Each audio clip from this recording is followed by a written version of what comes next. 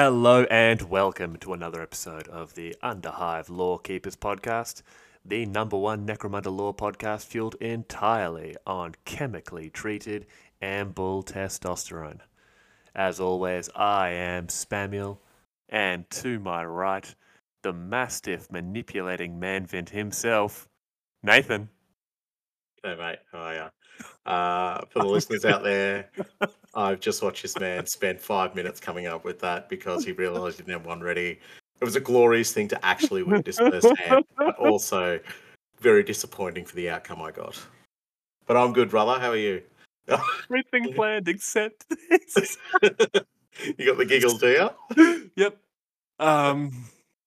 Yeah, no, mastiff manipulating manvin. I think it's really good. Are you really happy with that, are you? It was so hard coming up with 3 M words. One of them being manvin. No, I'm good. I'm good. I'm not gonna lie. I have been using aerosol paints in a enclosed garage, because I've been painting my gang. That's right, ladies and gentlemen. Your boy has actually applied some paint to a gang, and at the rate I'm going, they may just be ready in time for Arcramunda. In 2024, yes. 2024, yes. I'm not saying what year this gang will be ready in. Yeah. Slap job. Slap job. Honestly, dark undercoat, high highlights. I'm trying. It turns out I forgot how to thin my paints, and I get it contrast. You know, you just get them on there. But I just need to be better. So I'm getting there. But more importantly, my dude, how is your gang coming? At the date this episode is released, we will be approximately 2 weeks. More than enough time. 2 weeks. Yeah, we'll be 2 weeks away from Arcramunda. Yeah, that's fine. I'll probably get another gang done in that time. Like, just the incredible pace and focus that I work with is just phenomenal. And as people would have seen on Instagram, a couple of lads are already up there. Yes. And they're looking, I think they look brilliant. I think I'm sort of, how do I put this in the most modest way possible? A genius. Genius. Yeah. Genius songbird voice of a generation.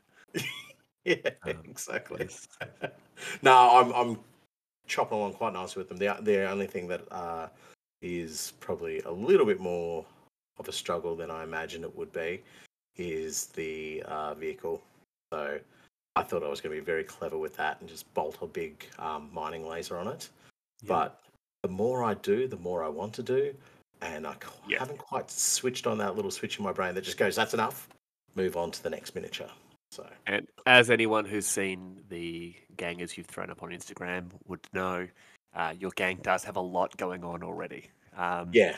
It is just a cacophony of different bits and kits that have gone into and they all look fantastic. But we got 2 weeks, dude. 2 weeks. Get them painted.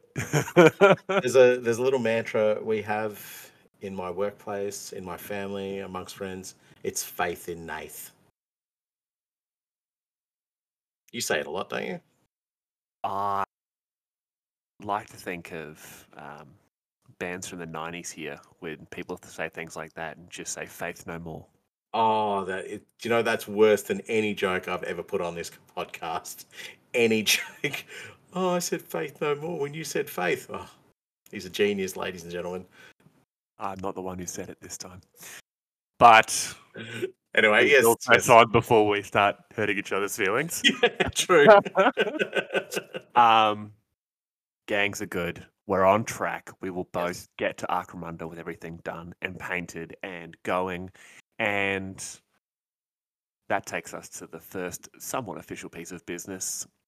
Scummers, our competition is still going. And we've gotten a lot of people reaching out to us on that and following those instructions and requests of follow us on Instagram, like the post that came out with our Hive Life episode, and just tell us what gang you want to start. And you're in the running to win a gang box of your very own. but we've also got people who have DM'd us, hey, I would love to win this gang, or have liked the post and have liked us on Instagram, but haven't told us what gang they want on that post. Mm. Please jump on all three of those options, get it up there, because there's a lot of people in this competition now, and we want to see a lot more. Yeah, 100%. So make sure you do follow us, and make sure you do write your gang that you want in there, because we want to get one lucky winner out there, a gang. Also, furthermore to that, I'd just say the positive vibes and response that we're getting on Instagram has just been fantastic. Thank you, everybody out there, for just the love. It makes this so much more like, well, it's still fun to do this, but it just adds that extra layer of fun to our podcast, just to know that there's so many people out there enjoying our content. And it's insane the number of people reaching out to us and just being like, oh, someone reached out just the other day and went, oh, hey, I was listening to your episode on the Escher, and they were telling me that I believe it was the Morrigan. Remember, we were like, oh, I wonder if this is a real word or if it's actually, a real thing Mm, about, what that group was called. And it's mm. just like, oh, yeah, by the way, so a fella by the name of the Wargaming Butterfly, if no one said, the Morrigan is a feature in Celtic and Irish, mostly Irish folklore, who is the queen witch of war, death, and retribution. Cool. That is Yeah, insane. we are now more informed. That's brilliant. Yeah. I didn't see that one. Oh, that's amazing. Yeah, Yeah. but it's just little things like that. People Yeah. reaching out and being like, "Oh, I listened to this," or, Mm, um, "Hey, you mentioned this in an episode. Has anything further come from that?" mm. And a bunch of people have actually reached out after the Hive Life episode, asking, not only in regards to stuff about our Hive Mortis campaign. Mm. We promise we will have something for you all really soon in regards to that. I tried out one of the scenarios me and Nath had come up with, and I somehow broke it. But then also the mission that we were talking about, Democracy Manifest, um, I had a lot of fun playing that against myself, and immediately got just stomped out of existence by 6 very pissed off enforcers. So we will run that through a few more tests, and we will get it up there for everyone to have a play with. Yeah, so one of the guys who contacted us is at Jason Turner Minis on Instagram, and Yes. we responded to him. But yes, my friend from the Instagram world, we have got it in the works. We have got a campaign coming. We're not going to set a hard and fast time frame on it, just because it is something of a bit of a passion project for us at the moment. We're coming up with tasty little ideas and little inclusions for what we can do for this Mortis campaign, but we will have it eventually and have it available for everybody to use, trial, and tell us where to improve or what they love from it. You can't expect too much from us. I've had a year to prepare for this event in November, and I am still building part of the gang. So I'm only 2 weeks from the event. That's fine. That's fine. Plenty of time, mate. Plenty of time. But Nathan, our episode today. Yes. Talking about the fauna on Necromunda. So this is a really cool aspect of the planet, because fauna, well, we'll say flora for the moment, but flora and fauna within the 40k sphere is generally only really touched on. It's about the armies and about the battlefields and so forth. Whereas in apologies, on Necromunda, the fauna are really important, because you're sort of drilling down into what it's like to be on that planet. So it's really important that we get an understanding of the types of creatures and beasts that are not only native to the planet, but also that are imported in there, and how they affect those environments. And I'm going to cut off a couple of the questions I know we're going to get after this episode is released. Guys, there's a lot of animals in the list that we know are on Necromunda that you haven't mentioned. This is going to be a multi-part episode, purely for the fact of, A, there's a lot when it comes to sort of the El Generico animal options available or sort of mentioned in a lot of the background lore for Necromunda. But also, a lot of the stuff we're not talking about is going to be house or gang specific. For example, the Chimerics of House Escher or the Sumpcrocs of House Goliath. They would be mentioned in their own gang specific episodes. For example, the Escher stuff has already been mentioned. But we don't want to be talking and putting all of this information and time into something now that we're going to actually be able to go into much deeper in those specific gang episodes. That being said, a lot of this is going to be, as it usually is with us, a mixture of official lore, headcanon. In the case of caryatids, as I promised you all, I believe in that rulebook episode, it's going to be a Rulebook lot of episode. conspiracy theory from me. I have opinions on caryatids, Yep. and you are all being forced to listen to those. So yeah, there's going to be a couple episodes on this, and later on maybe get into some of the flora as well. I'm sure Yeah, I think so. Like, I interesting mean, trees. this in our research, we've not really found a great deal related to the flora. There's enough out there to keep it interesting, but it's definitely the fauna side of it, the animals and the beasties and all that that are certainly the more talked about and mentioned things on Necromunda. So I guess what we obviously want to explore within this is how you use those beasts.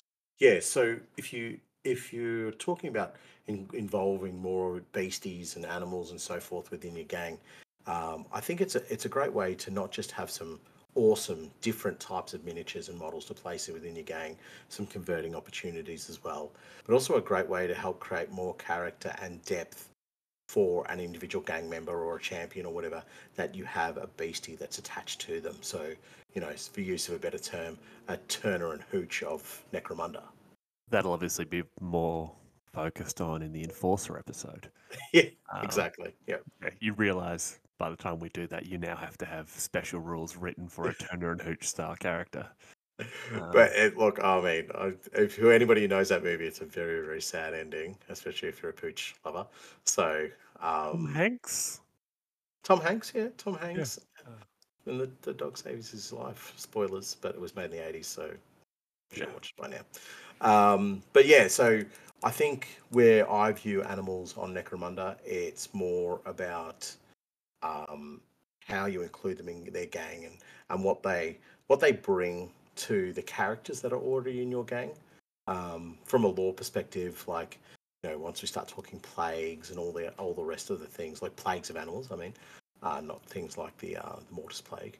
That's a different way of looking at the lore, and with this new way of playing Necromunda with what 5,000 credits or something, you could just have a plague of giant rats swarming a hive, 5,000 creds worth of giant rats that your gang's got to survive against. That'd be cool. Honestly, they take down most gangs with just sheer weight of attacks. Yeah, yeah. That'd be a wicked fight, though. That's Imagine 100 that. rats. 5,000 creds. A giant Necromunda giant rat is 50 creds Yeah, per rat. yeah. So Oh. that would be really cool. And they just like swarm the battlefield and they just go for it. They just like you would you would let the other gang know, look, you're going to be taking on 100 giant rats. Bring your flamethrowers and your blast weapons. What you do, and I'm just derailing this I whole know, I episode know. already. Yeah, You'd model them in groups of 10, right? With yeah, one of them being like obviously much bigger, and yeah, that's your rat champion, okay? Hear me out. And then because you got that 6-inch activation. yeah, Also, just rewinding, that Apocrypha Necromunda that was yeah. released, the whole gang wars, Hmm. the internet hated it. I want to make an official statement here that Underhive Lawkeepers loves this. We Like, do. as soon as it was released, I called Nathan and I'm like, okay, you need to shut up and read this. And immediately it's like, we could do 5,000 points worth of this. It's like, how many orcs can we fit in 5,000 points and do Exactly. at a raid on the skull? But Yeah. anyway, so you go back. Yeah, we love it. Just play it. Just play it. Mm. Do 1 out of 10 as like a king rat because you do have that 6-inch activation. Mm. You're activating 10 rats at a time. Yeah. That's sick. Oh, And then do you know what? And I'm joining you on the derail. Um, you make your king rat like a Skaven. You know, so like a half rat, half human type thing. So it's actually like a little beastmaster rat. There's nothing special about him, but just on the table, it's like, yeah, that's the king rat, and he's got a whip or whatever, or he's got like a piece of cheese on a stick, and he just like throws that stick at the opposition, and poof, they all swamp that one ganger. okay. Gang idea. Gang idea. Because up to 25% of your gang can be someone from a From a different different gang, gang. right? So Yes. your main gang is actually the rats, all right? Yeah. Then you use just enough points to have a single corridor and arm him with like a club, but model it as a flute. Yes, bro. Yes. The Pied Piper of Primus. Okay, I'm going to write this scenario and I'm going to have it out as soon as possible. I want someone to playtest the Pied Piper of Primus mission for me. Yes. You need 99 rats and a single corridor versus 5,000 points of whatever you've got. Yeah. And I want responses, people. I need to know what is going on here because I think that'd be it. Just can you just imagine like the gun line of just because Yeah. eventually you're gonna run out of ammo. 100%. Imagine when you fail that ammo check with your, I don't know, grenade launcher, and you're like, oh, no, no, no, no, no, not on the first roll. I need this, baby. I need this thing to work. Or like any weapons that have All got I've got multiple left shots. is my stud gun. Oh, dude, imagine that. You're relying on, X bits of weaponry. Like, oh, you got an Ash Waste gang with a missile launcher. Like, yes, I got my big giant frag missile. I'm going to mess this up. This is going to be awesome. And then first roll. Nah, buddy, you bought one round. That was it. Oh, the terror. The terror of fighting that. That'd be Pray so to your gods, human. Yeah. Let's switch it back to the actual episode. So, And a flip to it. the Pied Piper of Primus is coming. I promise you all. I actually have a miniature here that I could use as no. We're Let's talking flip. about the fauna of Necromunda. Now, we're going to do this alphabetically, so please, if we have missed something, message it through to us, and we can quickly blame Nathan for not being able to do his letters correctly. And Yeah, right. we will ensure to slot it into the next one. But, Nath, we have, first up, we have the amble. So why don't you Mm. take that one for us? Let me just amble into this one. You're welcome. An amble is a massively built, roughly humanoid Xenos creature with an insect-like armored carapace and oversized arms tipped with iron-hard claws. Their pronounced haunch stance lowers their true height greatly, but when fully upright with claws stretched overhead, they can easily reach 4 meters in height. Ambles are extremely hardy and long-lived social creatures, usually forming close-knit family units with several adults tending to broods of 4 to 7 offspring. They are also natural tunnelers with eyes sensitive to the faintest light, even into the infrared spectrum, and claws that can excavate through soft rock and earth at alarming speeds. Amble communal tunnels and caverns can stretch for many kilometers underground, forming a vast network of what can appear to the unwary as safe havens from threats above the ground. We should have mentioned earlier, we wanted this to be a little bit of a shorter than normal episode because obviously Nathan and myself are under a lot of pressure to get everything ready for Arcramunda. But Faith in Nath. yeah, faith in Nath. No. And then he goes and reads something like that where you just have quite possibly the most heavy metal description for a giant bug ever. The thing is over 4 meters tall lives in family groups, and can just tunnel through whatever they want. Um, this I'll is tell you terrifying. now. I'll tell you now. A scenario writes itself for this. Going to capture an ambull young to raise to use Oh, in a gladiator pit. I don't want to. Like, we've got to talk about the ambull, but I just first thing that popped into my head was oh that. man, moving Yeah. into a central nest location to grab Yes. eggs, Yeah. and then no one attacks you. You're fighting each other as well as trying to get these eggs. So you're trying to get there not to wake up the ambuls, but the moment someone Bro. picks up that first egg, Yeah. boom, roll a scatter dice, whatever direction comes through, Yeah. amble smashes out. And it, like it says there, they live in close knit family units of several adults, Yeah. tending to broods of 4 to 7 offspring. So Mm. let's say several is, let's just say 4. So 4. Yeah, it's a nice, Or nice number. let's say they've got 1 offspring each, or they're, Mm. 2 mating pairs with 2 Mm. offspring each. That's 6 Mm. ambles. Mm. That is horrific. They can come from any direction at any time. Yes. Yes. So from the All center, roll a right. scatter, roll 2d6, Mm. Mm. and an amble comes out in that Just direction. roaring, or just tunnels Oh, up, tunnels up yes, from under you, just yes. like bump. Yeah, they're from what we read here. They're like just an over the top aggressive termite in a much smaller number than what you'd expect from They termites, kind of obviously. look like a termite. Yeah, Yeah. exactly. But Uh, let's. I want to come back to this. yeah. I know, I've derailed us twice so far, We but need someone to test this scenario for it. yeah. Well, ambles are great, and a lot of people will actually bring up. We know there are ambots on Mm. Necromunda, not necessarily ambles. And you're absolutely right, there are ambots on Necromunda, but there are also ambles. Back in 2019, Games Workshop released the rules to use the ambles and the ballworm infestations in games of Necromunda. Mm. Now, these things were monsters. Nathan, each of these adult ambles has 7 wounds, a 6-inch movement, a 3+ weapon skill, and 4 attacks. By the way, it has infiltrate, is unstoppable, and its chitin armor is a 3+ armor save. I know who can take that down. Also, it's all its attacks are strength 6, AP -3, and damage 2. So Yeah. it's literally punching you with like heavy bolters. It's It's got the heavy bolted digi weapons. heavy bolter tissue weapons.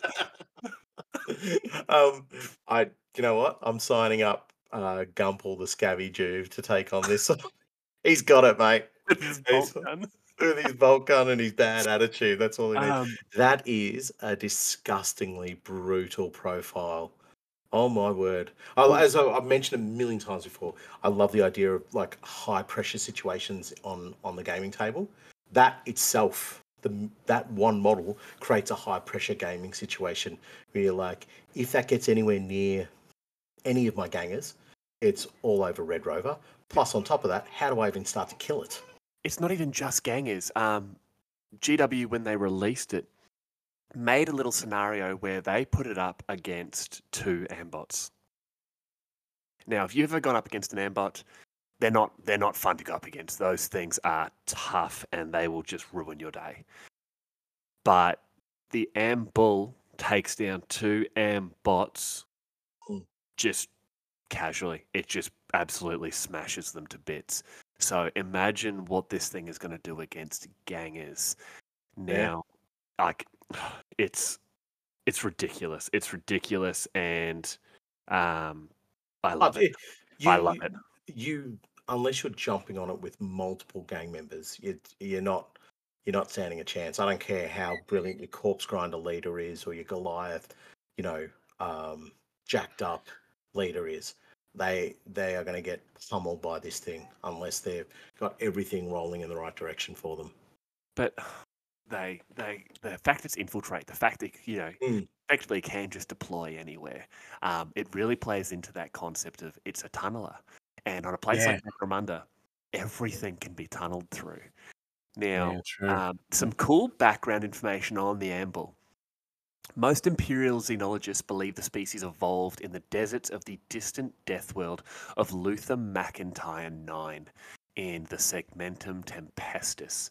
And basically, ambles just live underground, and all of their food lives underground. And so they just charge their way through and get in there to go, hey, your dinner today. Nothing can stop these things. They are the apex predator. And there's a really cool instance in one of the Caiaphas Cain novels. This is probably one of my absolute favorite series of novels done, and it is basically these Valhallans find a bunch of ambles on this planet, and they're just like, ambles aren't supposed to be on an ice world, and these things are insane. They just rip and tear, and obviously it's all because of Necrons. And yeah, Sandy Mitchell, when describing the ambles, just does an amazing job and really lets them live up to that terror that they would be bringing, and the concept of an amble, like, because you can get the card. The information is right there, released by Games Workshop. Now, Mm. imagine doing, here's a gang idea, an Outcast Too gang early in the episode for led, this, but go on. led by an amble as your leader. And it's a cult of people who, for some reason, the amble isn't killing, and they worship it as this living personification of their tunnel god. And their Right. whole shtick is Mm. to kill and feed their master, because if they failed, Mm. the amble eats one of them. Yes. So African lions, right? They operate in what do they call, not a herd, a pack, a Right? pride. They operate in a pride. But what happens is when the head male is displaced from that pride, it then becomes it becomes basically like a loner, and those were the ones that hunted down humans. So that's where I would see the because they needed to eat. You know, Ooh. so that's what the amble's done. It's been rejected from its own cluster, and so then goes out there, starts killing humans. But the humans realize, well, if we can feed the amble, then we can actually keep it on our side. So they're just constantly working to kill others and capture others. So one of your things to sort of role play your game would be to try and take as many prisoners as possible. And then as soon as you get them, you don't do anything other than kill them and feed them to the amble. Boss eats them. The boss Oh, eats them. but Yeah. that's a great idea where uh an adult amble has somehow either been detached from its family group, or Mm. has is the only survivor of its family group, and Yeah. is Yeah. sort of hunting through your campaign. This would be Yeah. a great, arbitrator tool where, Yeah. this, old Scarface, the Mm. amble, is Mm. just in there. 'Cause especially if you're doing, what is it, what's the tunnel one called? 'Cause there's like a Sector Mechanicus and, Oh, escapes me. The Mechanicus. yeah, I don't know. The ones where you're fighting in the tunnels. I'm gonna remember it in Yeah. like 10 Yeah, minutes. I know. You're like, Yeah. blah, blah, blah. Yeah. You're playing in those tunnels, and just your arbitrator just puts in this amble and Mm. just scatter dice movement in whatever direction. And Mm. whoever it comes up against Mm. is just unlucky. Yeah. Yep. 100%. And you just Oh, have to live with it. That's the pain of it. But it was just jumping back to the lore of them very quickly. I do like that, and you can, in our research, we found that they're quite immune to mutation as well. So, I mean, when yeah. when when you look at the miniature or the artwork for it, you're like, well, to be honest with you, it looks pretty mutated to begin with. But there is this underlying thing that they are quite resistant to forms of mutation, whether or not that be from their environment, but or also potentially from chaos mutation as well. So there really are sort of a pure creature um, that is just going about its business, which is very it's interesting because they are, for me, they seem semi sentient. So it goes against, I guess, imperial policy that they're still kicking on. They should be. you know, wiped out because they are a Xenos race. But I guess if they are considered just part of, like, just the beasts of the land, then I guess they're not building cities or anything. So I guess the No. Imperium would probably give them a bit of a wide berth. They just go, yeah, well, mate, they're never going to be a threat like, you know, the Eldar or the Tower might be. Yeah. See, it's interesting because I'm pretty sure it was in the Caiaphas Cain novels. It's Mm. mentioned that some people thought they would be an interesting substitute as a ready source of protein in the Imperium of Man instead of Ooh, Grox. yeah, right. Grox, which are just, in my opinion, one of the most insane creatures of all. But we're talking about ambles. And Yes, yes. uh, We'll get to the G section. um, but people were like, yeah, what we'll do is we'll round up a bunch of ambles and we will domesticate them and we'll breed them. And I think we'll just use them as a meat source. And Yeah. so people would put them in pens Mm, and forget that they just tunnel. And they're mm. like, oh, we'll put them on top of rock, it'll be fine. And they just tunnel straight through the rock. And all of a Yeah, sudden, right. your planet has an infestation of ambles. Yeah, because So their breeding rate is high too. yeah, well, they're pumping out multiple, you know, Mm, children at a time. yeah, And then all they need to do is hang out underground in these, as you said, these cave, tunnel and cavern networks that can stretch for kilometers. mm, And, you know, they will just bust out of wherever they want to attack the unwary. Like yeah. we said it at the beginning, scenarios write themselves. Oh, but this And absolutely they do. It's crazy. Yeah. the, I'm gonna need to source an amble model, and then obviously a bunch of the ballworm infestations as well. Mm. And yeah, we're gonna have to have some fun with those. Yeah, they're such an awesome part of the lore because, as we've already discovered, there's so much we can do with them in terms of exploring campaign. But they give you a sense of, they're for use of them like a non-invasive species. They come in. Mm. Yes, they set up their own territory and they're aggressive and they kill and they hunt and they're carnivorous and so forth. But they aren't a necessarily a plague. And we did mention that they obviously have incredibly high birth rates as well. So they can, in a small cluster, become quite dangerous. But they're not. It's not like they're going to overpopulate a region or overpopulate a planet because I guess there's only so much they can do in There's only terms so of their much tunnel. food. Yeah, exactly. Yeah, yeah. So they're gonna run out, which is it's interesting to think what their food source is. Like obviously, if they're carnivorous, they are hunting down humans or whatever species is on the planet. Everything and anything. Like if you're an amble and necromunda, your diet will consist of everything from Goliath steaks to Kord or shish kebab. Like Yeah, whatever right. unfortunate individual comes past you is Mm. lunch. Yeah, right. So they're sort of, in my mind, they work a little bit like, and I've read earlier that they burst out of the ground to grab their foe, but I also like to think of them working like a trapdoor spider. So somebody's just walking past, just like shoop, It's snatch him in. it's holding like a torn down bulkhead, and it's like, I wonder what's around there. Yoink. Yoink, gotcha, honey, got dinner. Where did Steve go? Where is Steve? You just there's just this boot. Yeah, exactly. Oh, we But can't lose Steve though. we can't leave Steve. Um, No, Steve's gone. no, Sorry, Steve. Steve. Um, but moving on from ambles, Okay. we're going to go something a little different with this next one. And this actually comes to us all the way from back in the Outlanders rule books. This is some N95 stuff. And that is the Ash Clam. Now, one of the strangest creatures to inhabit the lower reaches of hives such as necromundas.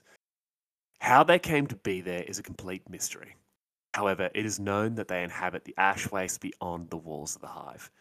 In the desolation of the underhive, they reside under the dirt and rubble that litters the floors. Extremely sensitive to vibrations, they will instinctively open their shells when disturbed, swallowing down the debris and anything else above it. The clams will attempt to eat any living thing that enters their shell, though a person is much too big for them. Nonetheless, it can be very frustrating for the victim as they become trapped by their ankle in a vice-like grip. And woe be to any unlucky underhiver who finds himself so trapped in an isolated region of the hive with no one to help. They sound delicious. Honestly, I kind of want to eat an ash clam. Yes. Because you know they're going to basically be fed on free range underhivers. Yeah. Or Ah, anything like anything that comes in there. They're just like bottom feeders, cleaners of the hive, mate. They would have they would be succulent. but it's genuinely terrifying. This Yeah, concept of like this living bear trap yeah, that it's just like, that's yep, exactly just what it is. walking along. It just Yeah, clamps down your ankle. And it's just like, oh, I am in some trouble. Like, yeah, yeah. what sort of like? 'Cause if you look at, there's some pictures here of what an ash Mm, clam would look like. Now, what sort of pressure is that thing clamping down on your ankle? Can you slip your leg out between the boot? yeah. Can you get can you get a pole in there and sort of try and lever it open? They would have Or like hard shells on them as well because yeah, they're in Necromunda. So, and from what you read, they're native to. Well, I mean, they don't know how they came there, but they seem like they've adapted themselves to Necromunda. You know what I mean? Are they yeah. of just a very low form tyrannid, Well, just to mouth? man, it's the hive mind really screwed up when it Yeah, made just these just things. went. Look, let's send something to Necromunda. Just look, mate, I've made these. Just give them a go. Those little But chumpy things. yeah, it's literally just this concept of this horrific giant clam that, yeah, it literally is a bottom feeder. Anything Mm, that goes into it, it's just going to try and digest. mm, And like, if you are the unlucky bastard that gets your leg in there, yeah. like, if you're running from someone, your gang's looking at you being like, listen, sorry, bro. Mm. We Yeah, are out of here. Hopefully we see you later. we've got an amble baby. We're on the run. You need to take care of yourself because the amble baby's a handful enough. Yeah. And meanwhile, this amble's just looking at you like, I'll come back for you. Yeah, you're not going anywhere. You're fine. Um, so a couple of things about this. Firstly, from a gaming sense, anybody who has any traps in their gangs, when your trap Oh is man, activated, yeah. just tell your opponent it's a ash clam. Just be like, you got done by an ash clam, mate. You might have got out of it, you might have something, but you got done by an ash clam. Well, It's embarrassing.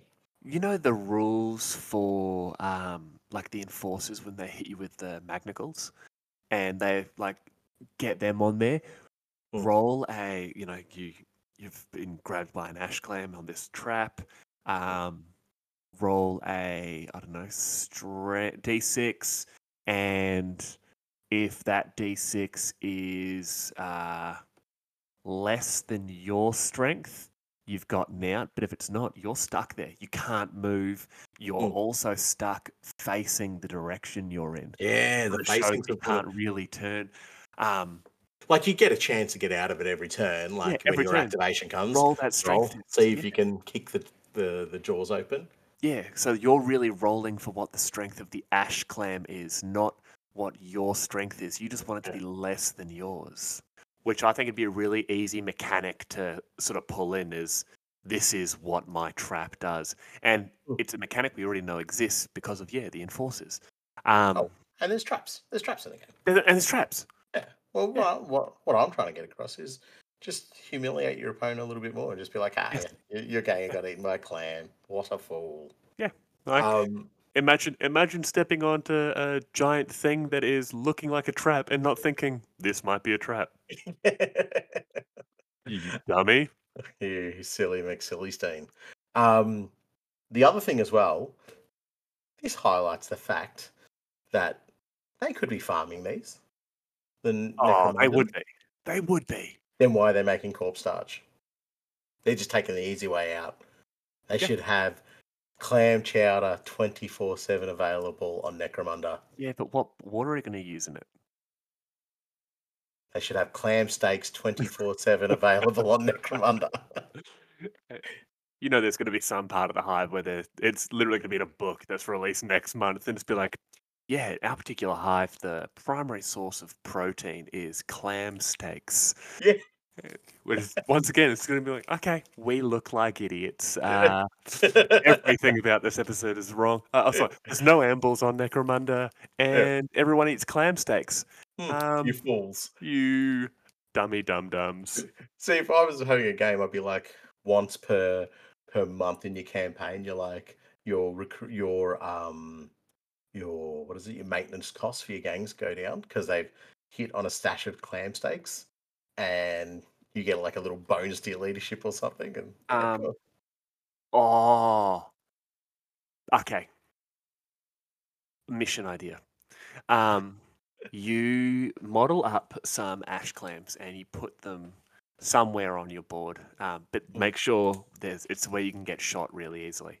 mm, And then you can do a double action when one of your gang members gets in contact with them mm, to harvest. And you will actually harvest by the end of that turn a single sort of serving of clam. mm, So if you have a slopper, your slopper will mm. cook up a batch of clam chowder, and it make it add like +2 to the roll to make a ganger instead of missing that round of Oh yeah, missing that yep, game. They come back earlier, or yeah, yeah, you can give it to someone, and if they get a flesh wound or 2 flesh wounds, yeah, they can eat this clam steak yeah, and it takes off 2 flesh wounds because it's yeah. delicious clam. Yes, Like, cool. Yeah. But what I would have with that, whoever uses it, roll 1d6 on a roll of one, shellfish allergy. instantly sculled. It's always- Instantly sculled.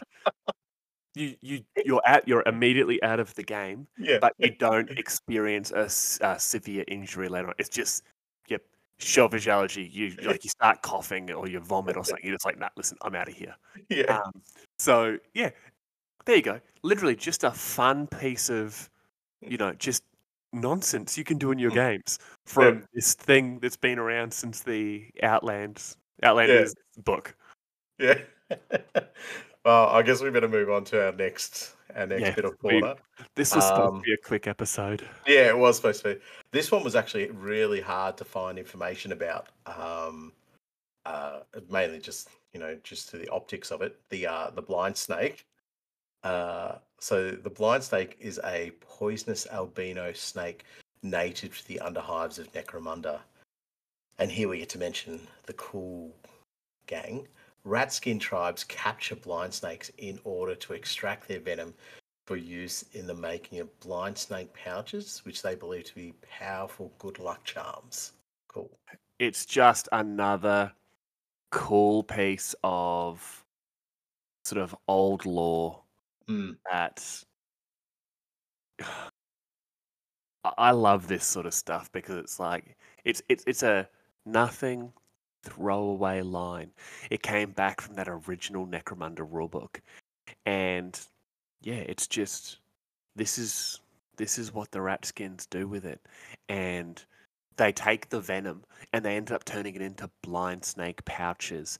And this was a cool piece of equipment back in the old Necromunda, um, where it sort of gave them this weird sixth sense.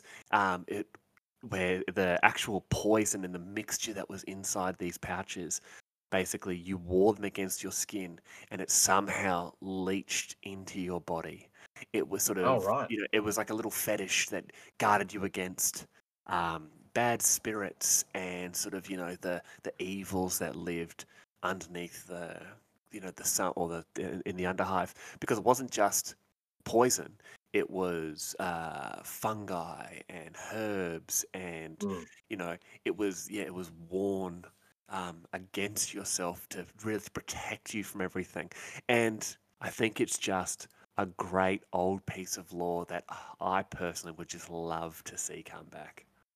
Yeah, I think so too. I think it just adds that extra element to the rat skins, and like I mean, that's speaking of things wanting to come back. We'd love to see a return of them.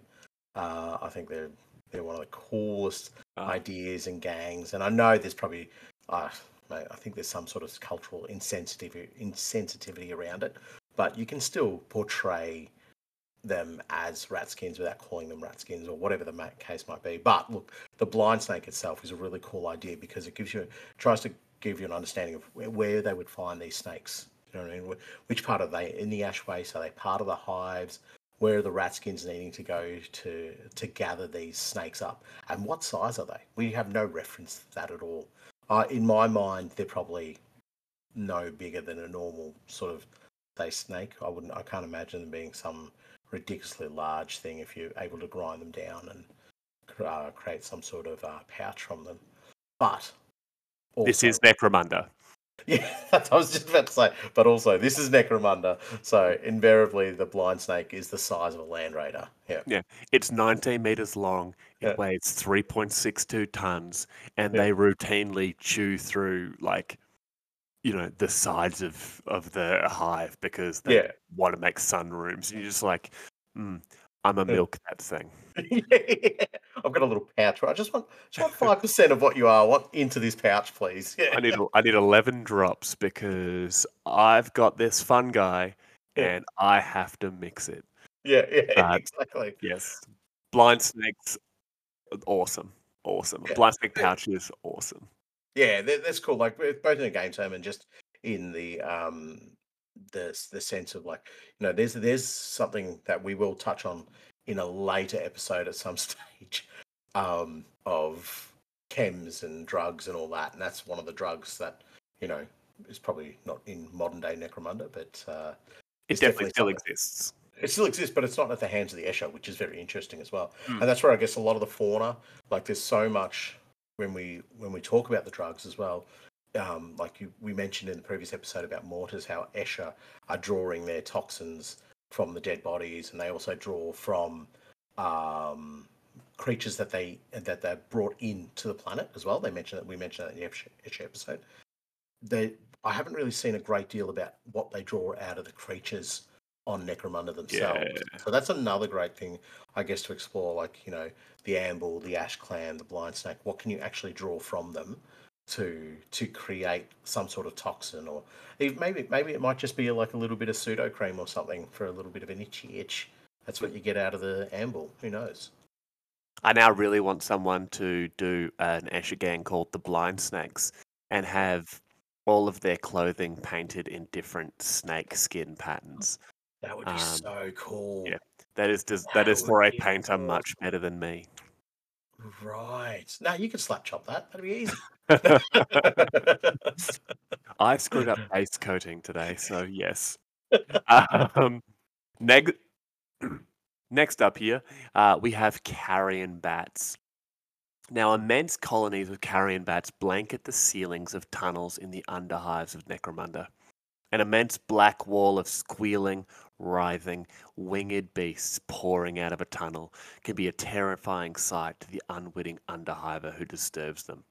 But these bats are not generally predatory by nature, preferring to scavenge the remains of animals killed by larger beasts. Nonetheless, they are feared by the residents of Necromunda, and rightly so. Their carrion diet ensures that their bite can carry a wide variety of virulent diseases, included the dreaded zombie plague. You guys can all guarantee, and I promise you all now, these are making an appearance in our Hive Mortis campaign. Oh, they Because absolutely have to. nothing says Mortis like going down the wrong tunnel, Oh, pissing off a whole bunch of carrion bats, and your yeah. whole gang getting infected with the zombie plague. Yes. Yes. That's a very cool idea of like that could be just even an out of game experience that you can have. So rather like you doing an exploration with your gang or something around waters, and then you've stumbled on a bat cave, and X amount of your gang members have been bitten. But I like the fact that they're not considered actually a predatory type of beast, Mm. which is cool. They're again. This is what I love about the fauna side and the beast sides of Necromunda is so much of Necromunda is about really over the top aggression and things that are hunting other things or things that are killing other things in a very predatory type manner. Where most of the fauna that we're talking about here is just simply reacting to stuff that's going on inside of its environment. Mm. Except obviously the blind snake, which is being hunted down. So the idea that the carrion bats are just growing and amassing, and surely they would have to exterminate them at some stage as well. So But could you? you Like, would have to. genuinely, could you? Like, they would, they're bats. They would live in the hidden caves, and they'd live in the roofs of domes and tunnels. Like, you'd never be able to find them all. No, I'm not saying about all of them, but like say if you've got an area of your hive that is just renowned for do not go over there because the carrion bats are god awful. They're like for our Australian listeners who would be very aware of this, swooping magpies.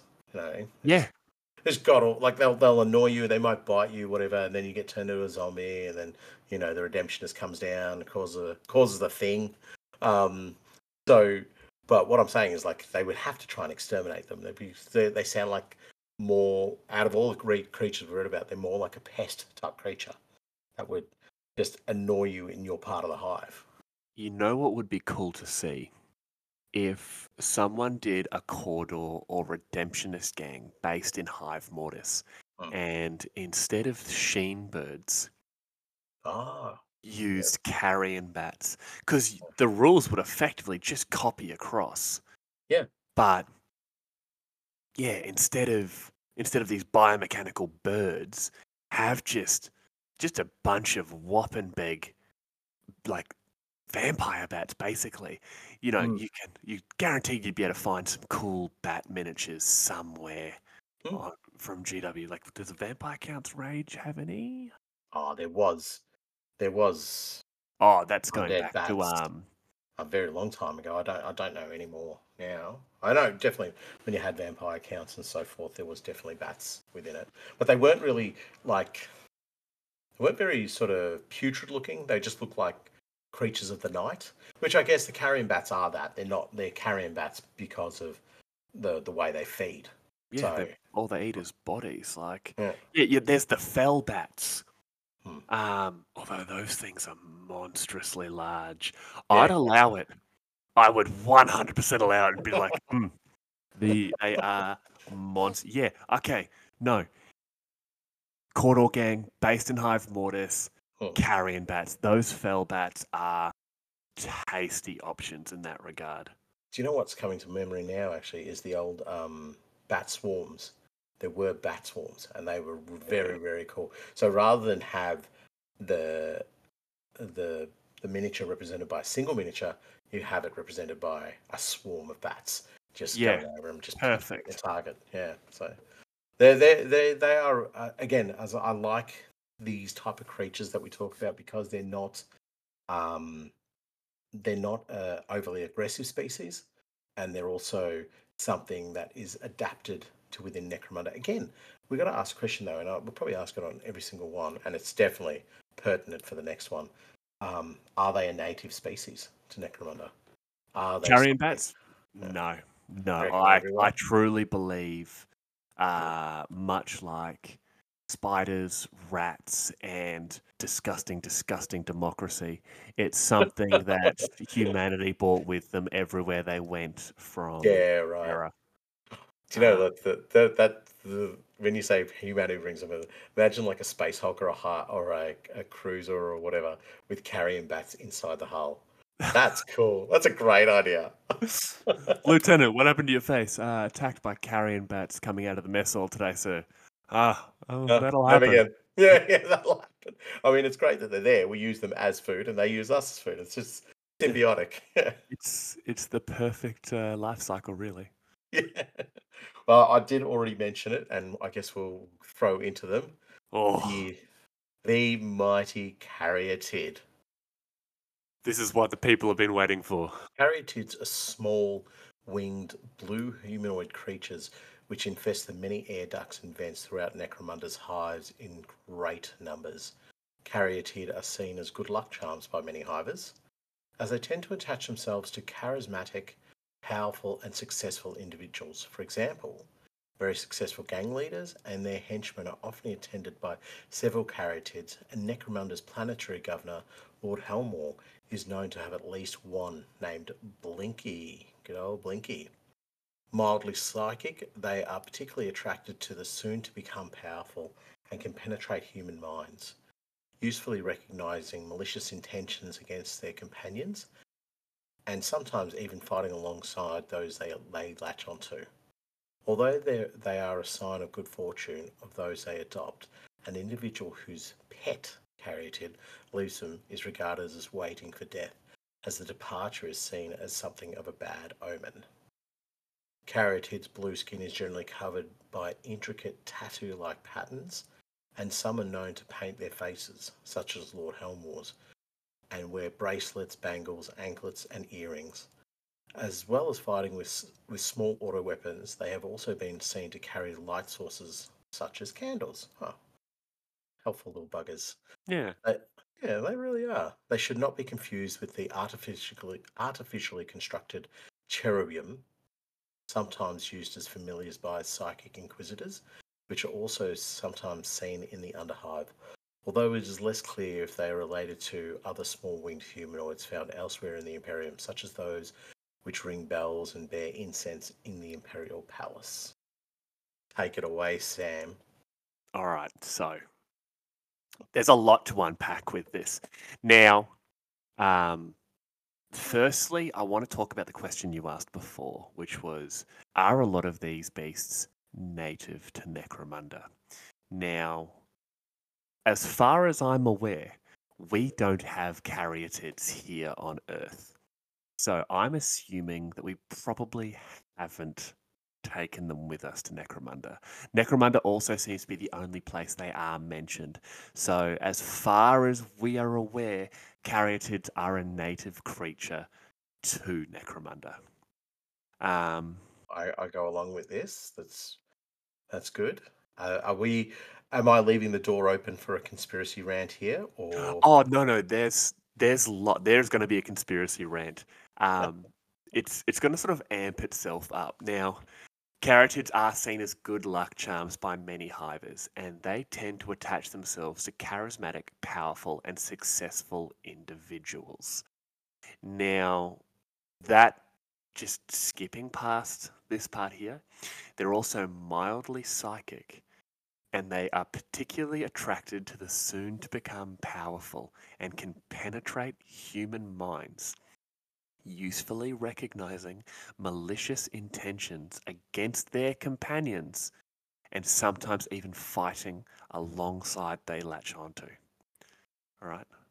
Now, I'm waiting for it. caryatids are not a good luck charm. Right. Caryatids create the luck. Now, because so many people are under the belief that these, let's be honest, psychic parasites are actually good luck, that reality itself has gestated because of the natural psychic phenomena that is resonating from within Necromundan hives, for example. So we know the characters are psychic. They are able to know what people are doing before they do it. As it says there in black and white, they are able to recognize malicious intentions against their companions. Now, it's seen as a horrible thing when a caryatid leaves the individual it's attached itself to. So, once again, is this actually what's happening? Is this luck component that they somehow bring with them an actual thing? Or do so many people believe that because, Timmy's caryatid has left him, all of a sudden he has bad luck? He's had this meteoric rise where this caryatid or these multiple caryatids have attached themselves to him as psychic creatures. Remember, aboard the Witch, these tiny little Xenos monstrosities are feeding off the natural psychic energy that an individual gives off and are using it for their own ends. We don't understand what those ends are. I All was right? about to ask what those ends were We because don't. We don't. you You've given Alright? a lot of depth to these guys. They went from like, oh, really cool good luck charms to nefarious and sinister Absolutely they are. individuals who like machinations shall never be known, working on the deep dark depths of the politics of hives and gangs and even houses. Absolutely. That's the thing, like, we look at them where they they latch on. They're a parasitic psycho entity where why are they attaching themselves to these individuals? Why are they all of a sudden around people and their luck is affected? The only other instance I can think of through many years of Games Workshop lore and background um, was the Afriel strain, where the Adeptus Mechanicus biologists attempted to take the DNA of various heroes from throughout Imperial history and clone the perfect soldier. Was it the Afriel strain? Um, I know they were clone soldiers, but I don't know if they were actually. Um, I don't think yeah, they no, were no, made as the perfect soldier, were they? yeah. It was I believe it was the Afriel strain because, and it was stuff like, um, various living saints, Lord Solar Macarius, all Really? of their DNA was combined to create these soldiers, and they were these soulless albino, like, they were all amazing soldiers, but they were albinos with like the alabaster skin, the pale hair, the colorless eyes. There were two of them in the Last Chances novels. Fantastic. Yeah, But right. they were universally seen as having the worst bad luck of anyone because All they were right. this thing that was created and they were soulless. My understanding is they were soulless. And I believe this may be what um, the caryatids are. They are an instance of Right. possibly genetic and psychic manipulation. Because you know how it mentions the likeness to the cherubim that Yeah, you yeah, you do randomly see. We know a lot of those are created by the ecclesiarchy and the yeah. Adeptus Mechanicus.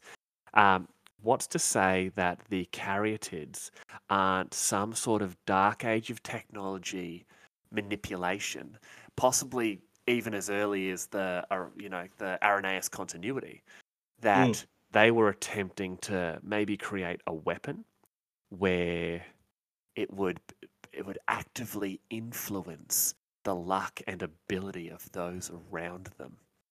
And when the continuity has fallen, these things have escaped into the hive where, it says they live in They live in the air ducts they and live in the air vent. ducts and tunnels and vents, and all of a sudden they just pop out, you know. And the first couple of times it happened, people were like, "Oh yeah, you got a caryatid, that's good luck." And then the second time it was good luck, but then all of a sudden someone loses one and just happens to die soon after, and it's, oh no, he died because his caryatid left him. And it becomes another one of those things where it's just like it's not actually why he died. He died because he picked a fight with four Goliath in a pub, and all he had was a rusty spoon. Um, The carrier did. It was just like, I'm not getting involved in this. I'm This not is. getting involved in this. You know what he's like when he's drinking. I'm out of here. Um, I that's what's don't know. actually happened. But this Yeah. story has perpetuated itself, and it's grown and it's grown and it's grown, and that is why caryatids are actually having the effect on people. It's this mass hysteria that we know that faith in the emperor, Yeah. praise be upon him, uh, can, if you have enough faith, you can have living saints where people have woken up from wounds and who have ignored damage and all that sort of thing. Is there a You're saying, chance go on, sorry. Is there a chance that this is what the caryatids are? They are simply the almost personification of faith and belief in a lie that has And that's somehow created its own truth. So it's manifesting It is because manifested it's into an manifested something. Yeah. truth. Yeah, okay. So people are like, Caryatid rocks up, I'm destined for good luck. Yep, And so you could have other people around that particular champion or gang leader or whatever saying, well, they now have a Caryatid and yep. they've come to get ammunition from me. Well, I'm going to give them the ammunition, maybe just give it to them or do it free of cost because they're going to rise up the ranks because the Caryatids with them. He's got to remember that I They- gave him that Yeah, ammunition. yeah, so you begin people. What is it? The old saying of like hitching your wagon to these people and going. Exactly. And Exactly. so that is how the manifestation of good luck comes about. Yes. And then I don't consequently, trust them. I do not trust them. right, okay. And now we've suck it in the audience, and they're like, these guys like talking about law. No, it's all been building towards this, baby. I It's a do carrier not trust talk. these things. These caryatids, these flying little blue winged monster babies, all Yep. right? They're plotting something. Righty oh. So once they get bored with their target, they boot off, They and boot off everybody because else around them goes, "Oh, we are not going to give you that free box of ammunition, or we're not going to follow you into battle, or we're not going to provide you with support because you've lost your caryatid, because that exactly. caryatid can sense your demise." Right, I see what you're saying. I I think probably you're wrong, but that's okay.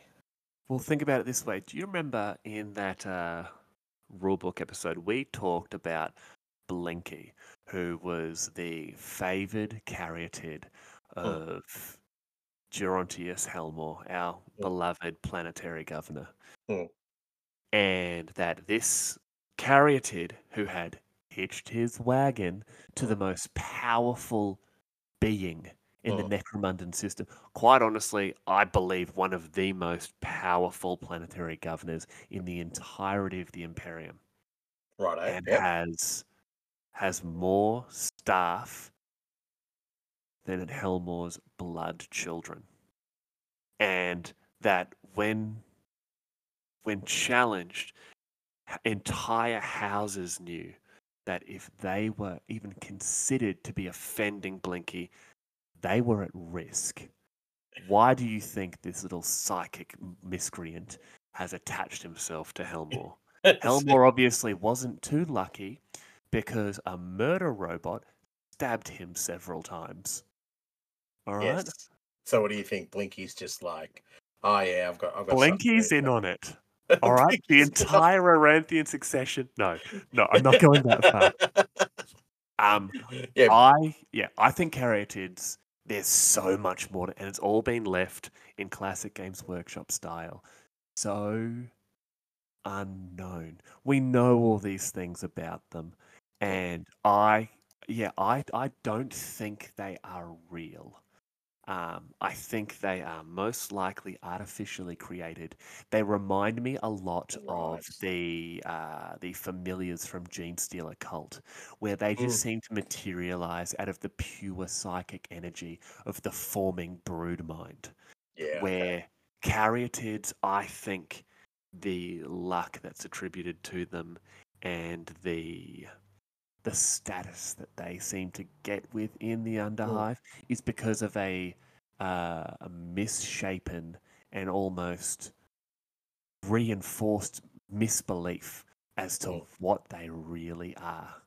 And Which it would which we obviously don't know what they really are, no, and that sort of leads to the question of if you believe that they are nefarious and they're not actually there in a sort of, I guess, a natural sense, that they're simply existing and they just find themselves attached to greatness and fleeing from uh, gang leaders or leaders who are about to go on the way out. So if there is that to them, that they are have some sort of sentience about who they are, then what's their reason for that? Why are they actually um, creating this? Why did Lord Helmore get stabbed when Blinky should have been ringing the alarm bells? You know well, what I mean? we know he has at least two, Blinky Hmm. and Rex. Yeah. So we know for fact that Helmore has at least two carriages, and if they're such good luck, Mm. how did he almost get assassinated? Yeah, right. You So do you know, think there's an overarching, like a hive mind behind the Caryatid? I wouldn't necessarily say hive mind, but I believe Mm. that they know a lot more than they're letting on. See, I like to think of it as that that they were created, and I've only come up with this idea since what you've spoken about there.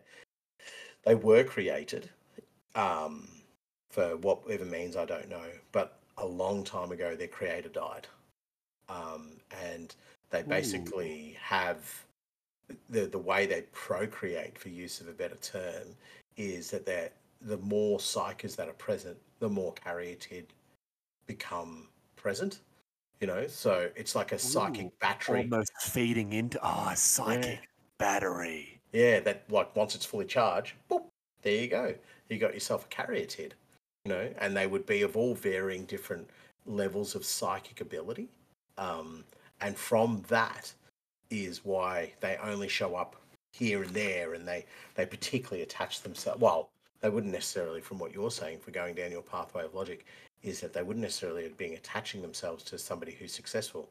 They're attaching themselves to an environment or a scenario or a person where they think it's going to be successful, and then that creates that I guess mob psychic energy. Well, here's another example of why you're wrong. Righto. The other named caryatid we have is Styx. Styx is the caryatid companion of Aethera Sabine, the bodyguard and sister of the matriarch primus of House Escher, Adina Sabine. All right. So this caryatid hasn't attached itself to little Timmy down on his luck. Mm, It's attached itself to someone in the constant present of greatness, hmm someone who is actively able to show their value as a companion, showing that the foretellings that caryatids are apparently known for in protecting the life of one of the, let's be honest, seven most important people on the planet. Or that Caryatid has attached themselves to the future matriarch. So, are you assuming that Athera is going to turn against? I'm not saying that. I'm just saying, like, why why would the Caryatid not attach itself to somebody who is going to become a house ruler, a clan house ruler? Maybe there's something in the future that. Well, we know that Athera is her sister's proxy, or assigned champion when it comes to fights of honor and contests, that sort of thing. There. Yeah. So if you argue honor against House Escher, and you're basically saying, "Hey, Adina, I disagree with you." Well, you can face my champion. My Well, champion just happens to have this caryatid. yeah. You're going to see the caryatid and immediately think, "I've made a critical error." Yeah. Well, there you go.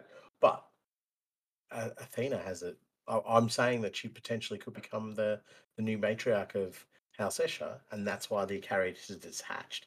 So that on one side of the logic, it is that the Caryatid is attaching itself to somebody who's destined for greatness, and your side of the logic says that she is become so powerful and great because people are recognizing the Caryatid and going, no, no, no, no, no, I'm not getting involved in this fight, or I've already lost this fight even before it's begun.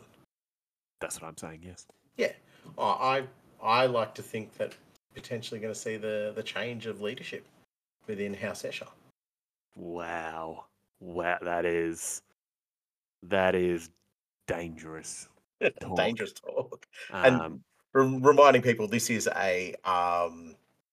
a Beasts episode or a Fauna This is a episode, beast episode, not a not the geopolitical episode. yeah political Escher political episode. But now that I've had, I'm assuming about a 20-minute rant about caryatids.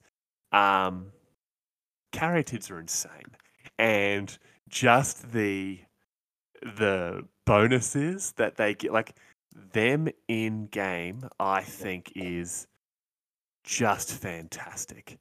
Oh And yeah, in a game sense, they're oh, brilliant, and just even to be able to get a caryatid, I think is such a great way to do it.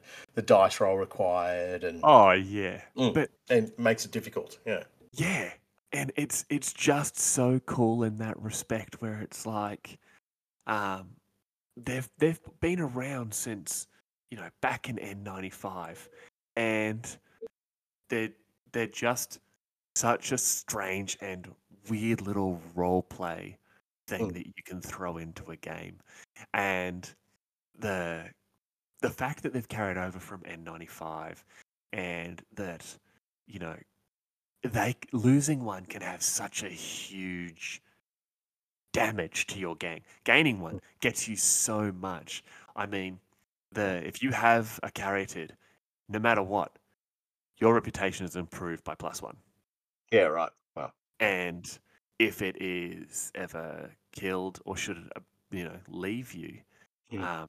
no matter what, your reputation just drops by 2. Wow, Like, that um, hurts. but it also helps in so many different ways. Like, it's I love them, and in game I think they're great, but in lore, I do not trust these weird little nudie rooty blue things. Right?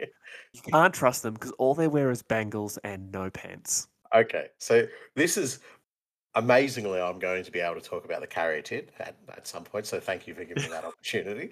Um, um, that's something I was going to mention about them.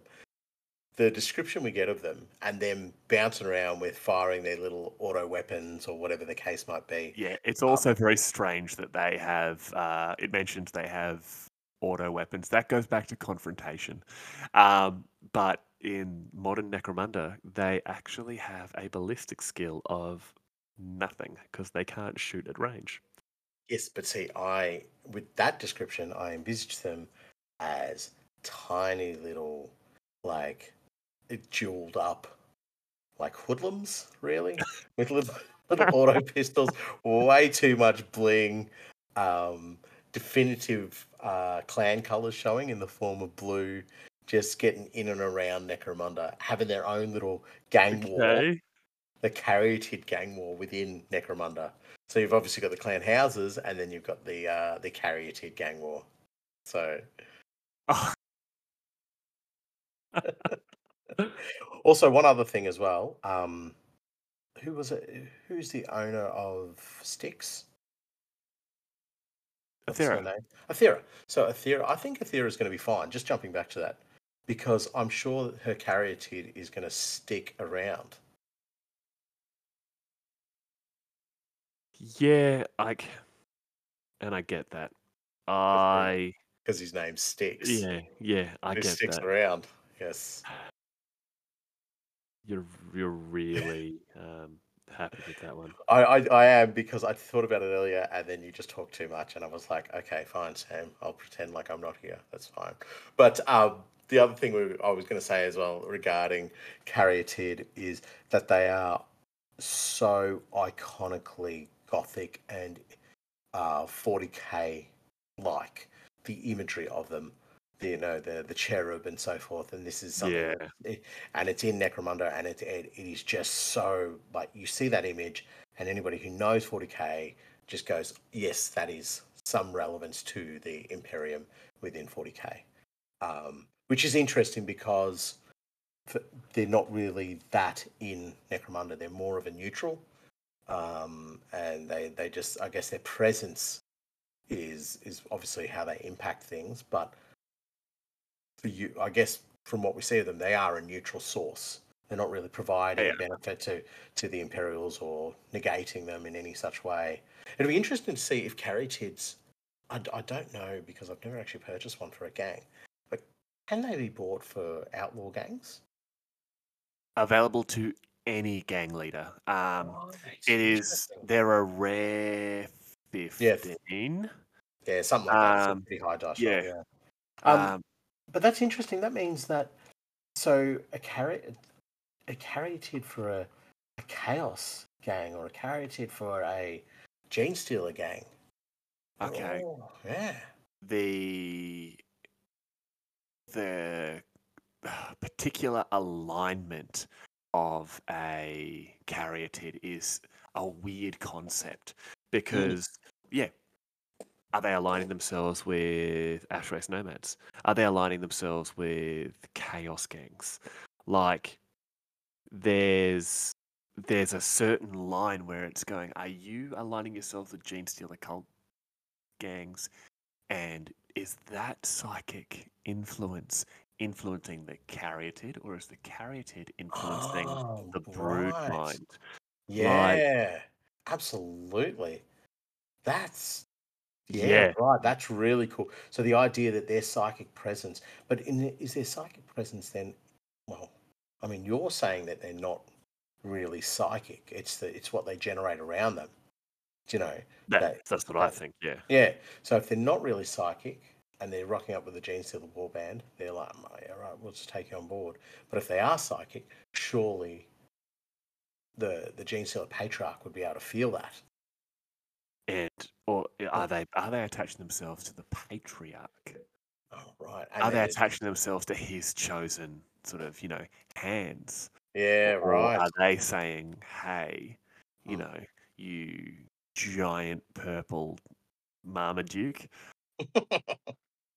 I'm gonna help out your I'm gonna help your brood. I'm gonna help your children Yeah, and sort of exert my influence on them to make you go. Yeah, if they're attached themselves to chaos gangs or gene stealer cults or corpse grinder cults, are they assisting in perpetuating the spread of chaos? yeah, exactly. So then, but this is what I'm saying. Like from what we see, they are a neutral element. But by attaching themselves to these How can aspects, that be neutral? how can it be neutral? It can't be. Also, just two very quick points. One, the caryatid that makes it to the Ash Waste Nomads, respect, because there's no Oh my hive god. tunnels or anything. Well, there's Well tunnels. done. There's tunnels going between the hives. Maybe it's just Maybe he's gone down one of them. you just imagine just popping his head out of like an access point, like a Yeah. meerkat, and this ash waste nomad just looking down and be like, okay. He just sort of looks at him, is like, cool. Does a little jingle jangle with the wristy bangle, and jumps up, joins up this ash waste nomad crew, and everyone's just like, um, okay. All of a sudden, they find a convoy that just doesn't happen to have any guards, like, you I know. was going to say this almost debunks what you're saying as well, because Mm. if they add any luck to the Ash Race Nomads, who in my mind would not really have much reference about caryatids, plus also they're not having that, This they're is not, supposed to be an yeah, episode about beasts, yeah. not Samuel's theories on where the ash waste nomads come from. That is a You, whole different episode. you're just about to be debunked. That's why, because how could they provide luck to a group of people who are just like, what the hell is this flying blue thing with us? Because they would barely know what a caryatid is. And all the transport, um, all the waste transport. What do you call them? The caravans. All the Yeah, caravans that they've destroyed wouldn't have caryatids with them they because might. because those caryatids would know bad juju's coming. They'd be gone. They wouldn't be Or are joining that they caravan. going there and they, right before the caravan gets attacked, they flap on away, watch those nomads attack that caravan, and then that nomad's leader all of a sudden has a brand new caryatid friend. They are jumping ship. No, I'm going to say that means that they've got to get back to their air duct or back to their vents. It's too hard to travel for those little That's wings. that's just where they live. They crawl on back of that Hellamite, and they're just hitching a ride, buddy. No way. Look, I for me, you're your caryatid theory is slightly debunked thanks to the ash waste nomads. My caryatid conspiracy theory Yeah. is my caryatid conspiracy. Conspiracy. A caraspiracy. My caraspiracy. Caraspiracy is redundant. But one last thing I'll say about the caryatid, and just in sense of how they look and so forth, we acknowledge there's orc gangs on Necromunda. Yes? Tick a box? Yes. So, in my mind, that caryatid is a blue flying squeak. Yeah? Gang idea. Gang idea. Okay, yeah, 100%. I believe that caryatids would attach themselves to orcs They if would they be were the only. symbols of Gork and Mork then. They would surely look at them as that. They wouldn't just be like, "Oh, I'm just a bit lucky."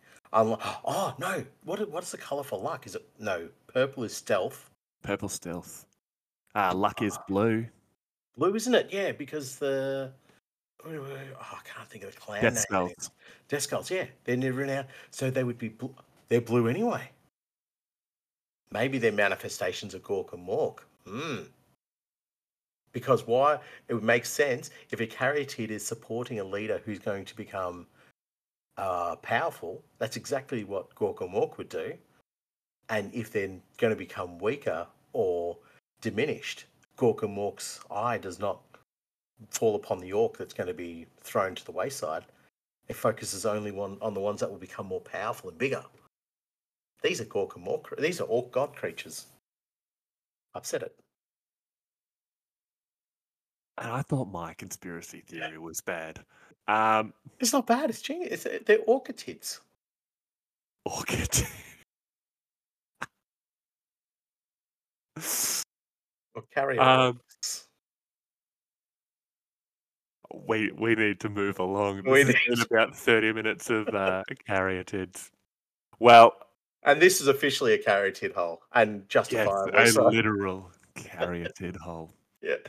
So, moving away from them, next up on the list is going to be the Cyber Mastiff. Now, I know we did say earlier that we were not going to be focusing on anything house specific, but there are generic Cyber Mastiff options, and Cyber Mastiffs are actually a very big part of sort of the pet idea when it comes to 40k in general.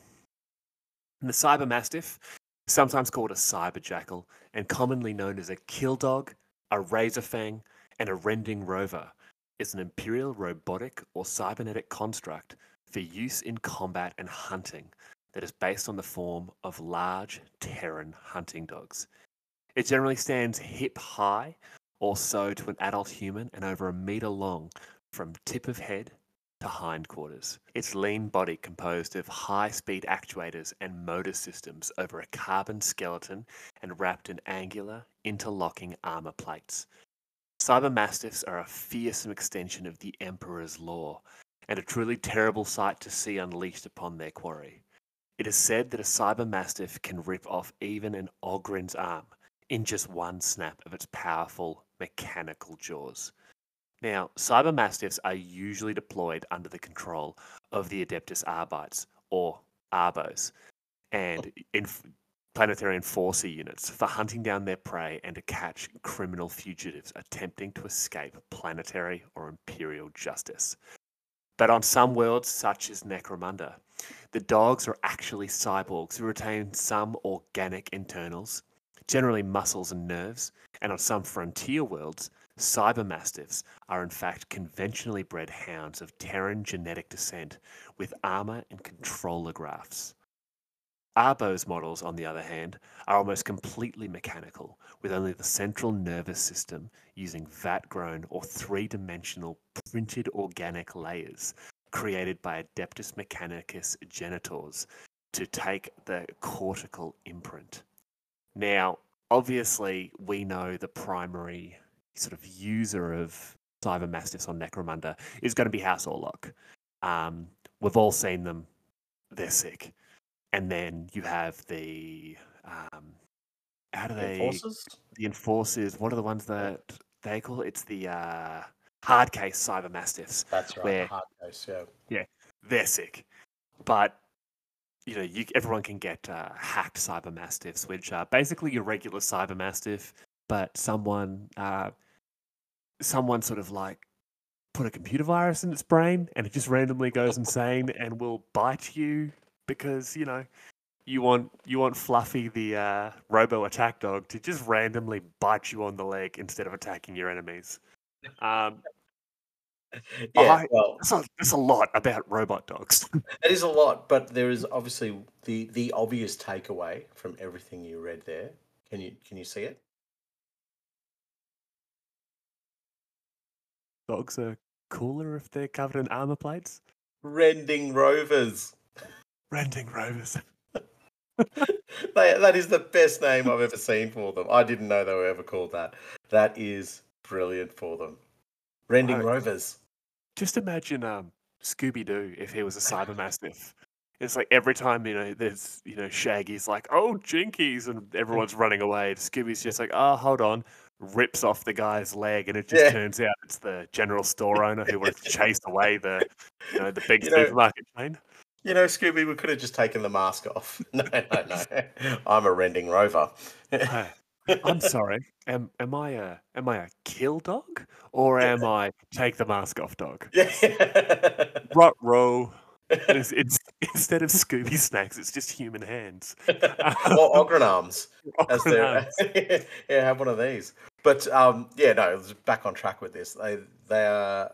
I think that to include them in our base episode is the right thing, just because they are a commonplace. Like Yeah, just yeah, the dog itself is commonplace, and this is just a way of making it 40k-ish or necromunda-ish or yeah. gothic, that it becomes this thing that is infected in a cyber way.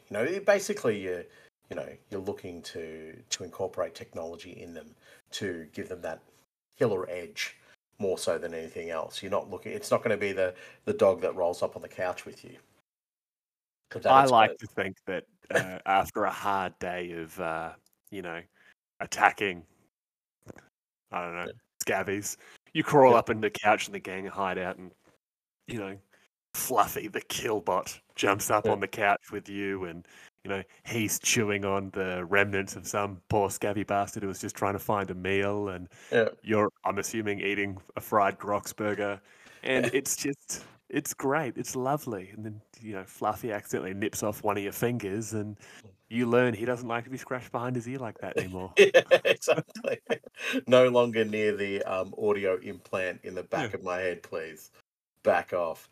But yeah, it'd be interesting to know exactly what the process would be for selection of the dogs, and then how the Oh, technology is yeah. implanted. Yeah, because how do you like? I mean, are they breeding these dogs? Are they finding particularly angry dogs and going, you would do great with some butcher's nails embedded into your head. Well, yeah, like even if you just look at the Orlock dogs, Mm. um, they're sleek, they're powerful looking dogs. And Mm. now it's you're not they look almost like Rottweilers. And Yeah, yeah, I'm probably only seeing that because that's almost how they're painted. yeah. Um, you're not going to see like a cyber mastiff made out of a pug or like a I toy would poodle find I would find the pug more terrifying, to be honest. because Imagine that it's thing screeching at you as it's coming to have a nibble. okay, it is actually more terrifying because it's primarily at genital range. Regular cyber mastiff going through the throat. Pug cyber mastiff, mate, it's ankles and genitals. Yeah. Like just Oh, mate, you've got me thinking about different dog breeds as it's like um, just the cutest little chihuahua with like some sort of no, implant. no. It Chihuahuas would, are already like demons from the yeah, pit, no. pit of hell. Can you imagine if you gave them robotic jaws and what was Yeah. it? How did they describe it? Armor plates. Um, you know, This has um, generally got me on the giggles. The idea of a chihuahua with armor plates and a robotic jaw just going at you. Gang idea. No, no, no. Actually, I've got an idea though, not a gang idea, marketplace idea, right? And it's probably not kosher, but I'm going to say it anyway. A pound. So as part of your Oh my Necromunda nug, god. you actually have a little pound there. You can go buy your cyber mastiffs, and it's got a little parrot in the front, and yeah, that'd be cool. No, see, because Gumple's going to end up buying a cyber mastiff, Yeah. and I think he's already lost the bolter. What's he going to do with a robo dog? Hunt down his bolter. Down his Yeah. bolter. But clearly, there is a case for an argument to say that the pet industry in Necromunda is thriving then, because we have ferret Yeah. cats, we have doggies, we have all manner of different types of animals. Maybe an Well, amble. Who we knows? actually also have there's that trader. There's three of them, the Underhive traders, and one Mm. of them's holding up like the weird like lizard thing. It's a beast Oh, strangler. that's right. The beast That's strangler. right. Yes. That's from Like, the Book of Outlaw, I think. Yeah. Anyway, yeah. Sorry. yeah, but Mm. it's got the Gyrinx cat. It's holding up like the baby Sump Croc, Mm. and I'm pretty sure he's wearing Sump Croc. Yeah, Sump Croc boots. That's I right. really need to Actually, get those. I need to have a look at him now. Yeah, I've actually just bought him up now as well, and he's got like a weird little lizard on his collar. Like, there you go. Okay, terrain idea. Yeah. I need to build your pound and just have like, just different like a part of my marketplace that I eventually need to do. Yeah, do the adopt a Mm. cyber mastiff and just get all the different dog models from throughout Games Workshop. Yes. Ooh, I am 90% sure there are some really cool dogs that just came out with those There Cities are of that the Sigmar hunting. kits. It's like the hunting pack thing. It was in the Warcry The new set. Warcry, is it the Yeah, Warcry box? I think so. Yeah. Oh man. Do you know who this you model? The person who does all the selling there is like a Doctor Doolittle style Oh Necromunda my man. god. Some of the conversations he would have with the animals would just be the most dastardly things you'd ever hear. It's like, he did what to the who and the what? Oh, right. Fair enough. And the character abandoned the guy in the middle of the battle Yeah. and joined up with the orcs. Yeah, that's right, because caryatids are all Caryatids. creatures. No, we've moved away from caryatids. There are going to be enough people screaming at us via email and Discord, just being like, stop, stop talking about the caryatids. They No, deserve them. They they, deserve the mention they got. yeah, Um, no, yeah, look, I think it'd be great. I think there's definitely a case for pets and just familiars to be added to gangs that don't ever add anything in terms of a game sense, like, oh, my pet does X, Y, and Z, but it just might give you an extra level of cool, or an extra level of, like, an extra point of cool, or an extra point of leadership, or something along those lines. But a great thing, and I think it's actually something you mentioned during, I think it was our Escher episode, Mm. where we talked about how just use different models for the pets. Like, Yeah. we're talking about cyber mastiffs here. Mm. Oh man, I cannot remember who did it. Someone took some of the Griffhounds from Age of Sigmar Mm. and turned Yeah. them into cyber hounds, and we That's gave them cool. like robotic legs and some mechanical Yeah. parts. And I made one in like a pale comparison to Mm. what this guy had made there. But stuff like that, just Mm. if your outcast Escher gang is going to hire cyber mastiffs and you don't want them to be dogs because that's a little too warlock, and you want them to be cool Mm. lion birds, Yeah. like Yeah. there you go. You don't want to have fear cats. You want to have fear griffhounds. Yeah. Like, do it, do it. Yeah. Absolutely. There's so many cool gribbly beast options that you Mm. can do. And I mean, just going back to cyber mastiffs. There's all these different options of what you've got there, like the Adeptus Arbites kill team. Sorry, the Adeptus Arbos kill team. has a great dog. We've just said that Oh, there's all those dog options from the new Cities of Sigma. Um, was it Blackstone Fortress? Blackstone Fortress had some animals in it. I'm just trying to remember what they were. There Was it was the dog there? No, it was the Euclidean Fast Riders that had the dog, wasn't it? No. Euclidean Star Striders. yes, They've they got one. have. They have. Oh, I can't even think of the breed of dog that it looks like. But it's like a Ridgeback, I think, or something like that. But it Yeah, looks like just like a normal dog. Um, but it's just got armor plates on the front and top of it. But yeah, but that dog there, like that particular miniature, would look great in the pound. You know, yeah, 100%. it Like, looks really cool. Yeah. but that's it. Like, if you don't even need to have every single one of your dogs looking the same, make them different. Mm, Like, sculpt a Robopug and giggle as it rips the calf muscles out of that Goliath gang. Like, mate, do it. I want to see the Robo Chihuahua. I reckon that'd be great. Robo Chihuahua. Robo Chihuahua. Was it Raging Rovers? Oh, That would no. be the definition of a Raging Rover. Rending Rover. Rending Rover. Sorry, my apologies. Yeah, like, and we're obviously going to go into the particular variants of Cyber Mastiff in the Orlock episodes and the Enforcer episode. Mm, But yeah, there's so many different options because the generic option is a hacked Cyber Mastiff, but yeah. you don't need to go with one of the Orlock ones or with one of the Enforcer. I think the Enforcer ones are only available with Scrutinator Primus, Sir Velen. Yeah, Yeah. but that's a full blown like Mm, armor plated robot. Um, yeah.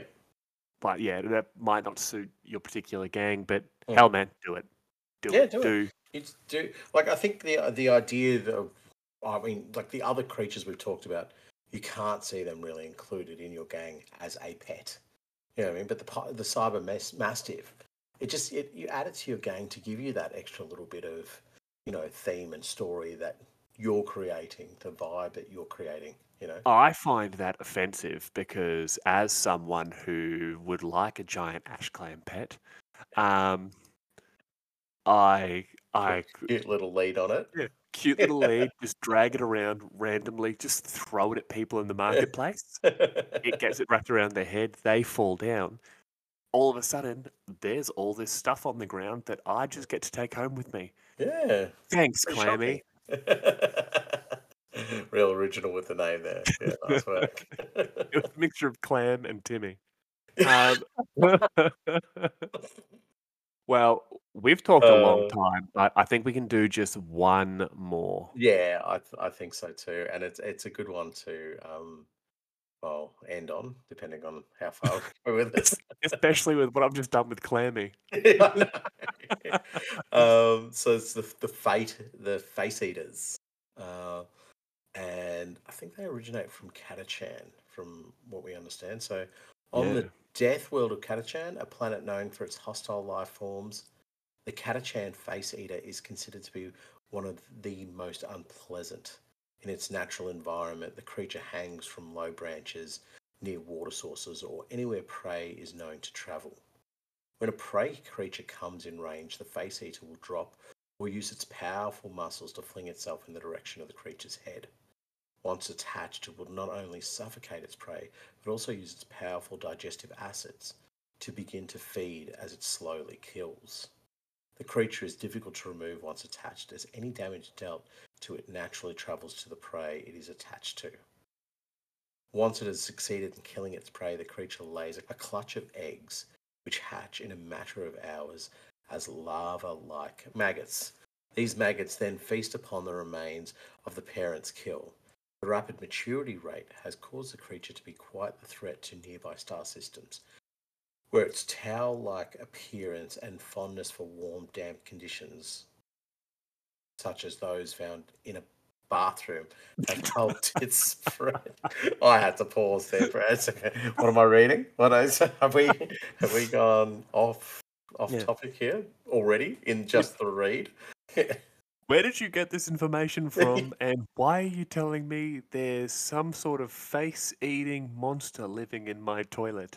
Um, the Catachan face eater, and a lot of people will probably be guessing, why are they talking about a monster from, Catachan, aka your average Australian holiday home? Um, This bad boy comes to us from the Necromunda Outlanders rulebook once again, and face eaters were actually imported to Necromunda and released into the heating vents in a poorly conceived attempt to control the colonies of vermin and deviant scum, using the uncharted miles of pipe to travel about the hive with impunity. That's really just how Australia got most of its It's fauna. most of it's foreign. It's just somebody's gone like, oh wait, how do we get rid of this creature? Well, let's get a cane toad in. No, no, no. On better. I can bring a face eater in. Well, what does it do? Well, it's in the name, buddy. Release it into the tunnels, and you watch. It's going to do its It's job. gonna eat all those cane toads. It Mm, ignores the cane toads and literally just eats people. yeah, Um, exactly. but Um, that's that's what they've done. It's the ambles all over again. It's like, yeah, just take them over there and we'll breed yeah, them and we'll use them as food. Um, no, no, this was a terrible idea. it's a shocker. And do you know when reading about how they operate, they do have a very similar method of killing as a drop bear, but the Yes, Australian drop bear. yeah. So, Well, that's this is might actually get a little bit too intense for a lot of our listeners. The the drop bear is quite possibly one of the most dangerous animals in Australia. mm, Uh, mm. to the It point almost of, sounds like they base it off the face eater was based off it, but anyway, loosely well, based off it. well, yeah, well, if you take into account the fact that it focuses entirely on the face, Mm, mm, um, that the going from gestation of its young to mm, hatching them in just a matter of hours. It's one of the reasons why we routinely purge forest and wooded areas of drop bears, drop bears, as yeah, every exactly. Australian knows. Yeah, Uh, 100%. And they must do the same with the tunnels on Necromunda as well. There must be kill teams that go out there purely just like your job today is to go kill well, yeah, face eaters. it's genuinely in there. The information we have here, extermination campaigns were launched, and they have at the very least ensured that face eaters are now confined just to the underhive, where Mm, the prevalence of more toxic conditions keep their numbers low. mm, Now, the much like the drop bear has, its natural skill at hiding in trees mm, and amongst the leaves and stuff. Um, Face eaters are amazing when it comes to this in Necromunda because they appear as just scraps of cloth. mm, If you're walking through the underhive, you're going to see a piece of cloth draped over a piece of wire, or it's mm, just on the side of a pipe. Who cares? Whatever. You're not paying attention to it. mm, As soon as you're getting close enough, that bad boy throws itself forward mm. and attaches itself directly to your face with hundreds of tiny but almost impossibly sharp hooks wrapping around your head. Yeah. And like you see that, you're gonna see, you know, Timmy the Jew all of a sudden, mate, stop playing around with that piece of towel. Like, what are you doing? Come on, And mate. next We've got thing a you gang know, fight to go to. yeah, we're heading to a fight. Next thing you Mm, know, he doesn't have a face anymore. yeah, yeah. Like it genuinely is that anyone around has to react almost immediately to attempt to save the person. But Okay. the Yeah. reality is, once it's on you, your your only option is to cut off the person's face. Right. Right. So what Like, you're saying is the AdMech are the ones only with a chance against this thing. yeah, Yeah. and all the people obsessed with plastic surgery and who want the most extreme form of facelift. Yeah, true. Yeah, it is a terrifying concept and a creature to have, and when you layer that on top of the nonsense that goes on in Necromunda, um, it adds more terror. And I just love the idea that they've just left it in the underhive. They're just like, yeah, we've cleared the important areas. Yeah, it's Let the not coming scummers past deal the with it. wall. We're Yeah. fine. Exactly. And your only defense in the underhive proper is just to make sure you got no towel racks in your Yeah. little hab. Just get rid of all my towel racks just to be on the safe side. You just imagine, oh yeah, I heard uh I heard Krug got himself a new towel rack. Rud. Oh, yeah, yeah, I Whoa, know. whoa, whoa, whoa. Everybody, I just want you to take a moment to appreciate we have a person or persons, maybe. I don't know how far he's going with this in Isn't Timmy? Necromunda that isn't Timmy. Congratulations, Sam. Woo, yeah. Yep. Thank you, thank you. But Krug got himself a towel rack. Oh yeah, that's great. Nope, ate his face. Oh, what do you mean? Yeah, bought a towel from that stall in the marketplace. Face eater. Yeah. Ah, you, But you, that, you get that on the big jobs. yeah, yeah, you do. But it implies the fact that the face eater will attack anything as well, not just human-sized targets. Yeah, So if they're in all of these areas, then the creatures within those areas are all vulnerable as well. It'll be interesting to see because they seem like a predatory type, or they don't seem like they are a predatory type creature. What exactly would hunt them down, or what exactly would be killing them? Because you're not going to be able to control population and numbers just through extermination patrols. There has to be something that would be enjoying themselves a nice little roll up snack. yeah. That's man. It's what's the word I'm looking for? It's almost like a um. It sits within the sort of I don't know food pyramid of Necromunda, where they're living primarily within heat vents, Mm, tunnels, that sort of thing. They they flourished in these areas, mm, um, and I think eventually, like any situation, animals eventually learn I can't travel down there because mm. that's dangerous. So their natural prey being I don't know giant rats I'd say and giant rats is primary. Yeah. spiders, all that sort of Mm, stuff. They're not going there anymore, and all of a mm, sudden you've got hivers or scavies or nomads traveling through these areas, being mm. like, "I can travel down here because I don't get attacked by a hundred giant rats led by one weird Cawdor bloke." Um, Yes. but all of a sudden, Timmy loses his face. It's I think yeah, it is eventually a nature finds a way So I, of from what you're saying, they'd probably end up starving themselves out, like, or they would have to migrate to different they would have to areas. migrate because we know they can migrate. They use muscle spasms to move themselves now. I What's to was say just that about to ask, how do they travel? yeah, What? muscle spasms. They're effectively a giant muscle with a mouth. And Yeah, like what's the gene stealer the ovipositor where it puts the mm, egg down your throat after giving you the kiss? Like yeah, yeah, yeah, it's a face hugger. It's a face hugger, but yeah. It webbed. eats the face. Yeah, Yeah. Yeah. I just Um love the idea. It's like a mass migration, and it just look a face eaters. just flapping across the ground. Just, oh man, someone's washing got blown off the. um, Exactly. but this is another great thing with what you said before with the ash clams. Turn Yeah. these guys into a trap. Come up with Yes. some rules, and Mm, you know, um, you've really got to work quick. And if hopefully you've got a buddy with you so they can help. mm, But this is a great sort of alternative idea for a trap for your mm, campaigns or your one-off battles or just mm. arbitrators. Just put it in.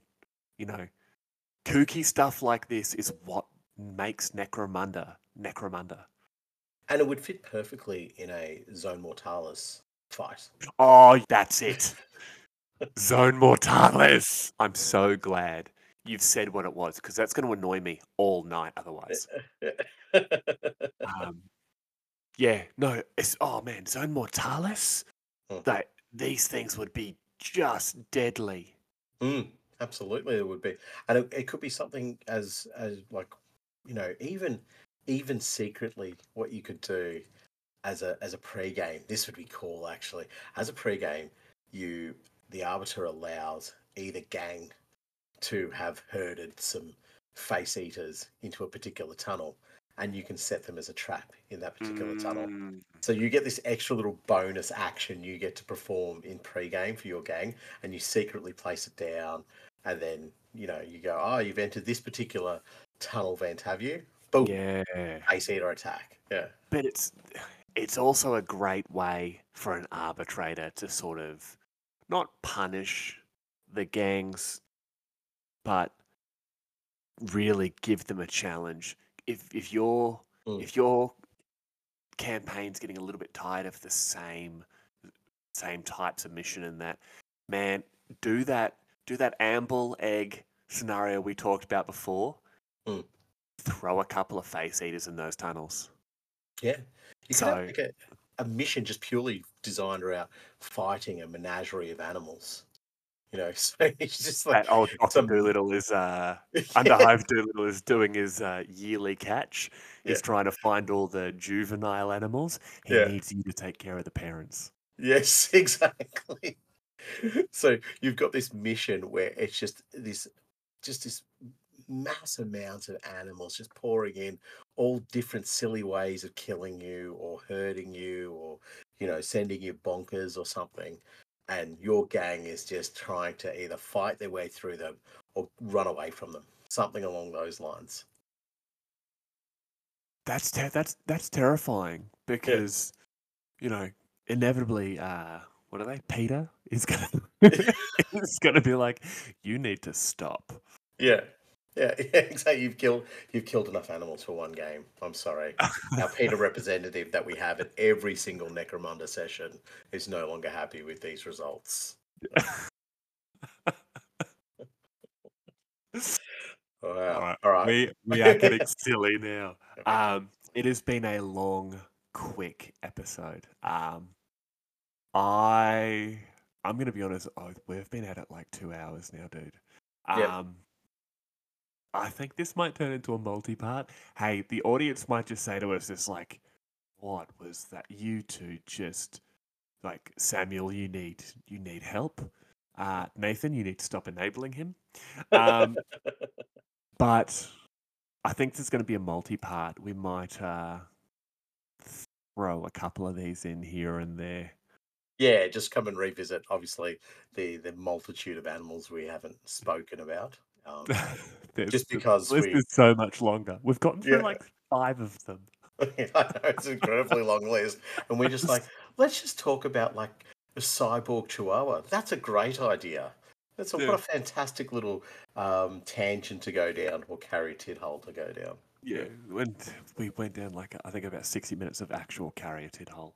Yes, I But know. okay, closing thoughts on the animals we've gone over so far. Your amble, your ash clams, blind snake, carrion bats, the caryatids, cybermassives, and the face eater. If you're taking one of these bad boys home, and it's definitely not going to eat you while you sleep or while you're awake, Yeah, what are you having? I think I would go with. I think I'd go with a face eater. I like the idea of them. They're very cool. They are very, very cool. Out of everything we read there, the amble's going to wreck you. 9 times out of 10, it's going to absolutely destroy 11 you. times out of 10, it's going to destroy you. The caryatid we know is an orc thing, so it wouldn't Yeah. suit. Xenos. Um, yeah, Ash Clan, Blind Snake, it's a little bit boring.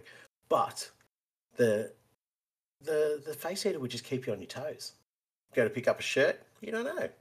Go to grab a towel, you don't know. Oh, got you, Dad. Got Yeah, you. gotcha. The face eater, I think would be great. You chuck him in your gym bag. You go to the gym. Someone's on the machine you want. Surprise face eater. Yeah, there you go. It eats them. Everyone's just like, oh my god, got to stay away from that guy when he wants my machine. Use There you your go. machine. Face eater. Wipe up the sweat. He gets a lovely drink as well. He You loves you. He yeah, won't eat you after that. you wait. The new face eaters come out of the corpse. You've just possibly tripled the number of pets you have. All of a sudden, you've got a business. Yeah. Um, What about yourself? What would you pick? honestly, carry it. No. Oh, No, mate, I'm going an amble. I'm going an amble. I would never need to catch a train again. He could just dig me a tunnel where he wants to go. Um, they're, a 4 meter tall, Mm. what do we say, termite gorilla. Yeah. Um, no one's breaking into my house ever, ever, ever. I I think it's guess great. I think it's a great idea. The only little sort of chink in that would be that the amble could just crush you at any time. Oh And yeah, you'd yeah, you'd, you'd be yeah. play fighting with him, and all of a sudden, he rips your arm out. Huh. Um, And you can't get mad because then he would get upset and yeah, rip your other arm off. So rip you'd be your like, other "It's arm okay, off. buddy. It's Yeah. okay. I know Then you didn't how mean to do then how am I going to paint my miniatures? it." In the cracking pace you're doing at the moment, yeah. um, yeah, I'd go amble. I Yep. think I think it'd be great. Mm. It'd definitely be a way to ensure people stayed away from my shopping cart while I was at the supermarket. Yes, Just perfect. take them with you, and Yeah. plus all those mandibles and stuff. He'd carry all the shopping back into the house for you. Do it all in one trip, yeah. Yeah, all in With one a trip. Well, all right. Closing on this one here. Uh, if you're still listening and you didn't get immediately turned off by I genuinely think it was about 60 minutes of just ranting about caryatids. Scummers, the competition is still open. Um, like the Instagram, like the post, comment a gang. Please don't message us being like, hey, I want to do this, gang. It doesn't count. I wish it would count, but it doesn't. Those are the instructions. Please do it. Nathan, please tell me you're like, just finish your gang. Build it, paint it 2 weeks from right now. 2 weeks, in fact, 2 weeks from right now, we're at the end of day one. Faith and Nath. Faith and Nath. I've got faith in Nath. We will close this one out, as always, with a quote. And this one here comes to us from that 2023 core rulebook. Loyalty is a sadly lacking trait these days. Every Juve and their pet rat thinks they can shoot you in the back if it means a few more script to line their pockets. This is why I trust old Face Ripper here with my life. You can't ask for a better friend than a cybermastiff. He's certainly more reliable than you bunch of misfits, and given the chance, he'll rip your face right off for me. You remember that. And that is Maida Jones from the Sons of Iron of House Orlock about his cybermastiff, Face Ripper. And that was our latest episode of the Underhive Law Keepers podcast. I am Spamuel, and on behalf of the Law Keeper team, thank you for listening. Please follow us on Instagram and don't forget to follow and review us on your preferred podcast platform. As always, if you have questions, complaints, corrections, or if you wish to know more about the caryatids and their obvious links to the assassination of Lord Helmore, please reach out to us at underhivelawkeepers@gmail.com. Thanks.